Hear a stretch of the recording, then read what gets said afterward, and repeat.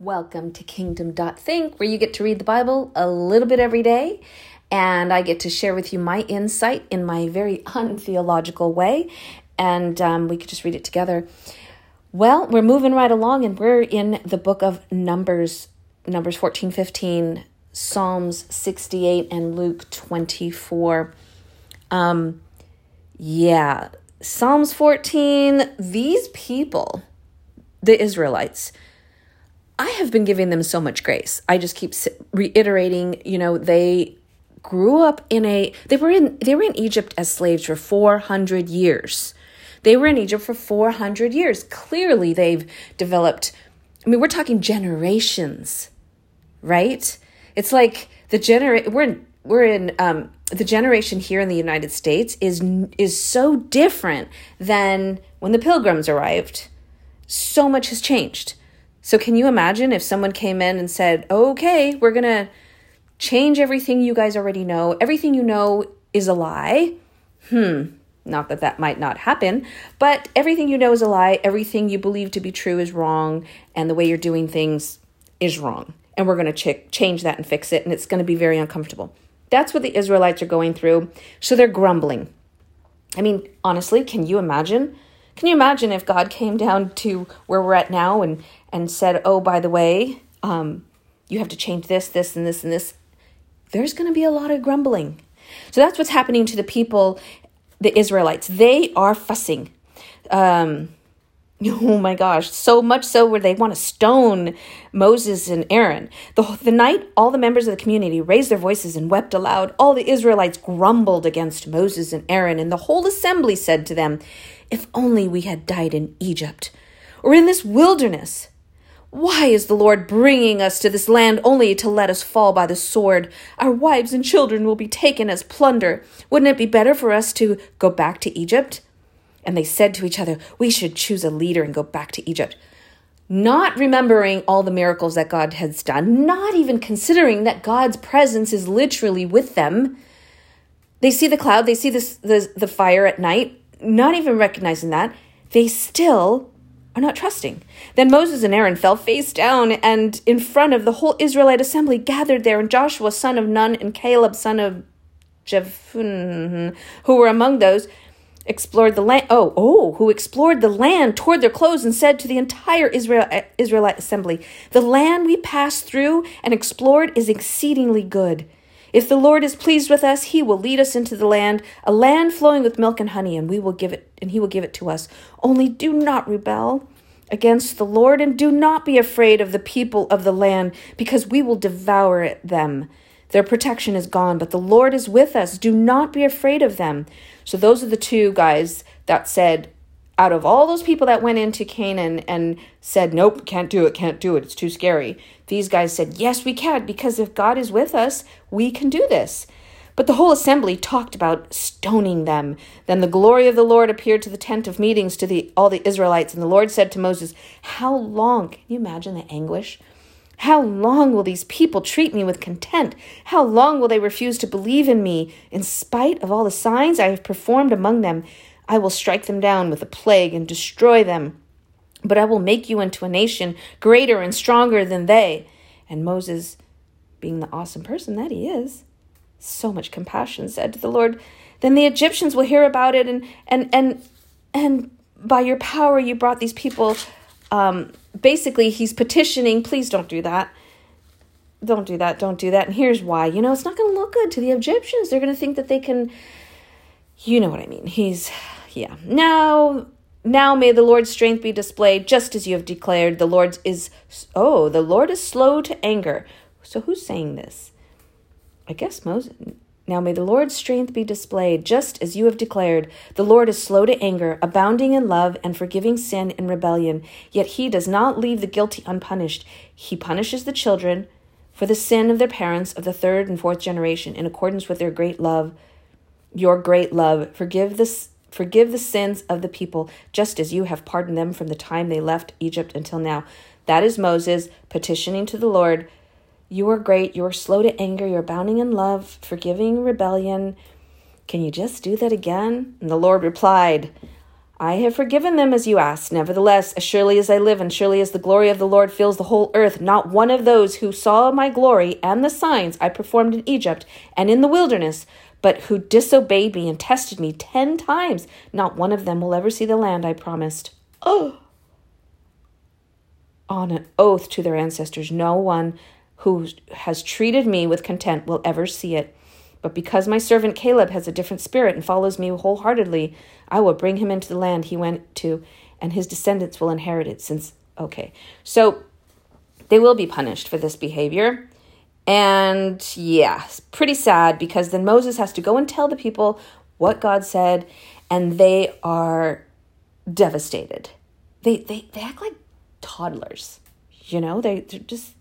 they're so immature. Oh my gosh. Okay. Terrible. Let's see. And then so that was very dramatic. Chapter 14, very dramatic, very full. You need to let that settle for a little while, because we're going to move on to chapter 15. Things calm down. It's not as dramatic. And the Lord talks to them about supplemental offerings and how to do grain offerings, and if you had an unintentional sin towards the community, if you had a personal unintentional sin, and how you do an offering to get rid of that sin.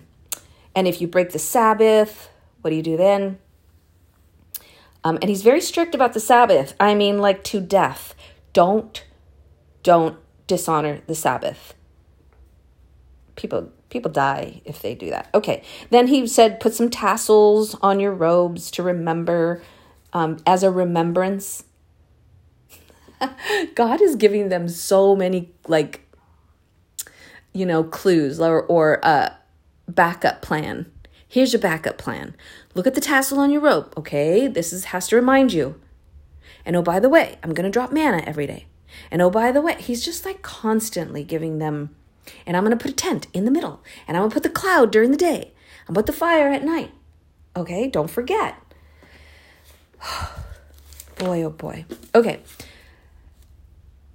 Moving down to chapter 68 of Psalms. This is a big one. So you're going to just have to enjoy a juicy, long Psalms read. And I'll read a little bit. May God arise. May his enemies be scattered. May his foes flee before him. May you blow them away like smoke, as wax melts before the fire. May the wicked perish before God, but may the righteous be glad and rejoice before God. May they be happy and joyful. Sing to God, sing in praise of his name. Extol him who rides on the clouds. Rejoice before him. His name is the Lord. A father to the fatherless, a defender of widows, is God in his holy dwelling. God sets the lonely in families. He leads out the prisoners with singing, but the rebellious live in sun-scorched land. When you, God, went out. Okay, so that is such a cool passage. I love that. He is the father to the fatherless, a defender of widows. God sets the lonely in families. So, okay, that's a good one. But just keep reading. There's just going to be, praise be to the Lord, to God our Savior, who daily bears our burdens.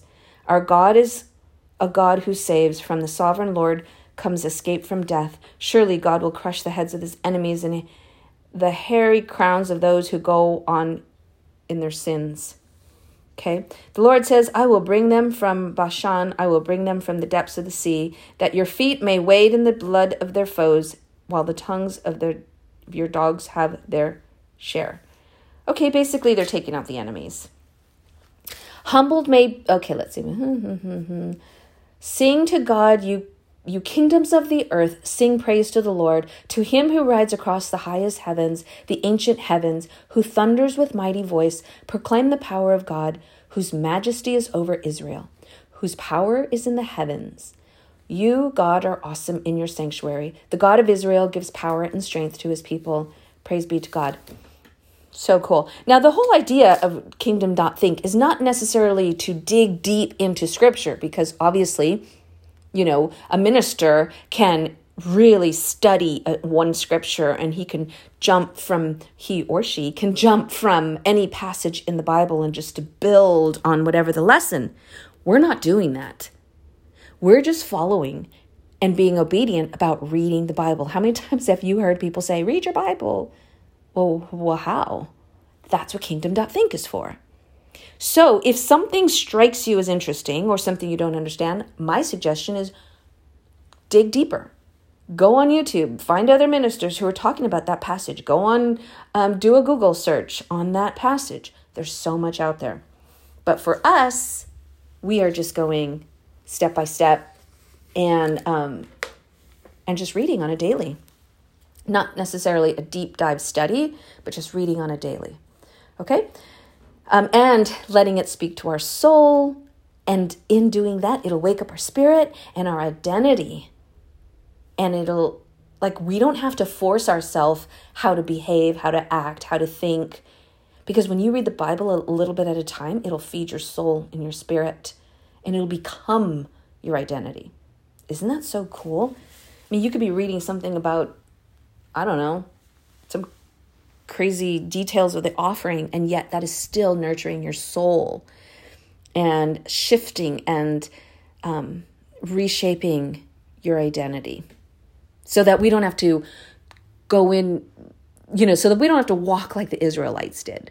Here God was trying to change their identity.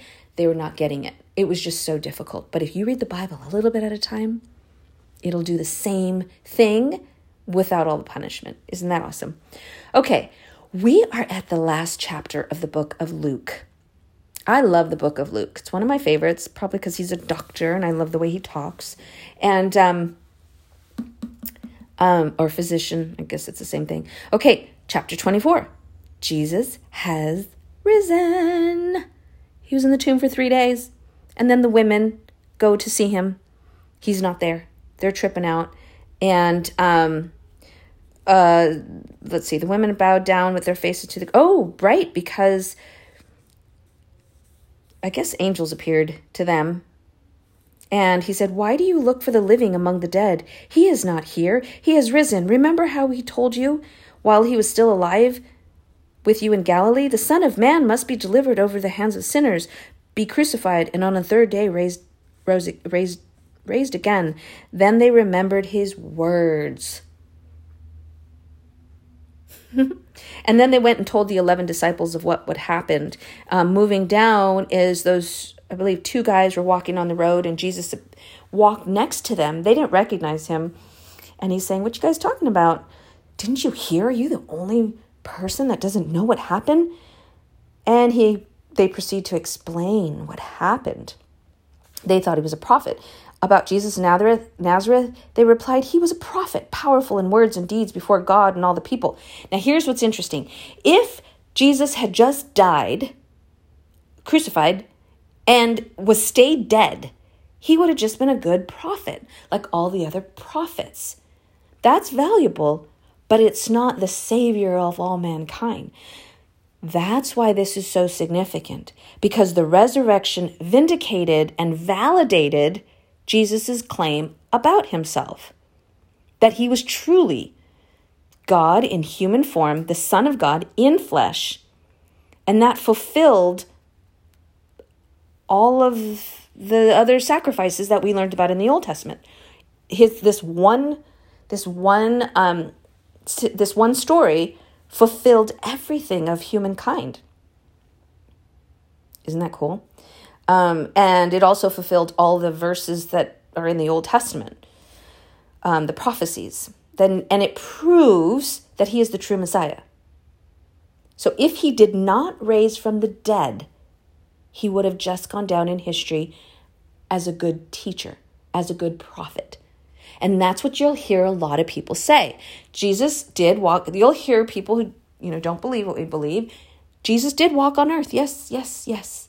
And he was a great prophet, great teaching, just like Buddha and just like all the other prophets.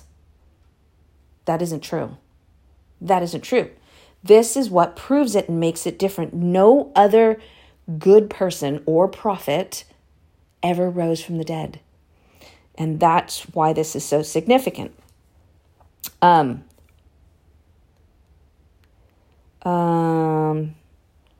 else? Dead. Okay. So then, at the beginning, with Moses and the prophets, he explained to them that it was said in the scriptures. Okay, yes. So Jesus starts appearing before. When he was at the table with them, he took bread, gave thanks, broke it, and began to give it to them. Then, the two men, he went to go eat at their house, and they still didn't recognize him until he broke bread. Yes. And then they went to the disciples and explained and said, "It is true, he has risen and appeared." And then Jesus appears with the disciples. And they were so startled. "Why are you troubled? And why do doubts rise in your minds? Look at my hands and my feet. It is myself. Touch me and see.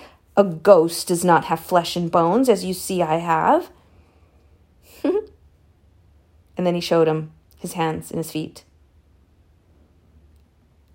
So good. And he said to them, "This is what I told you while I was still with you. Everything must be fulfilled that is written about me in the law of Moses, the prophets, and the Psalms."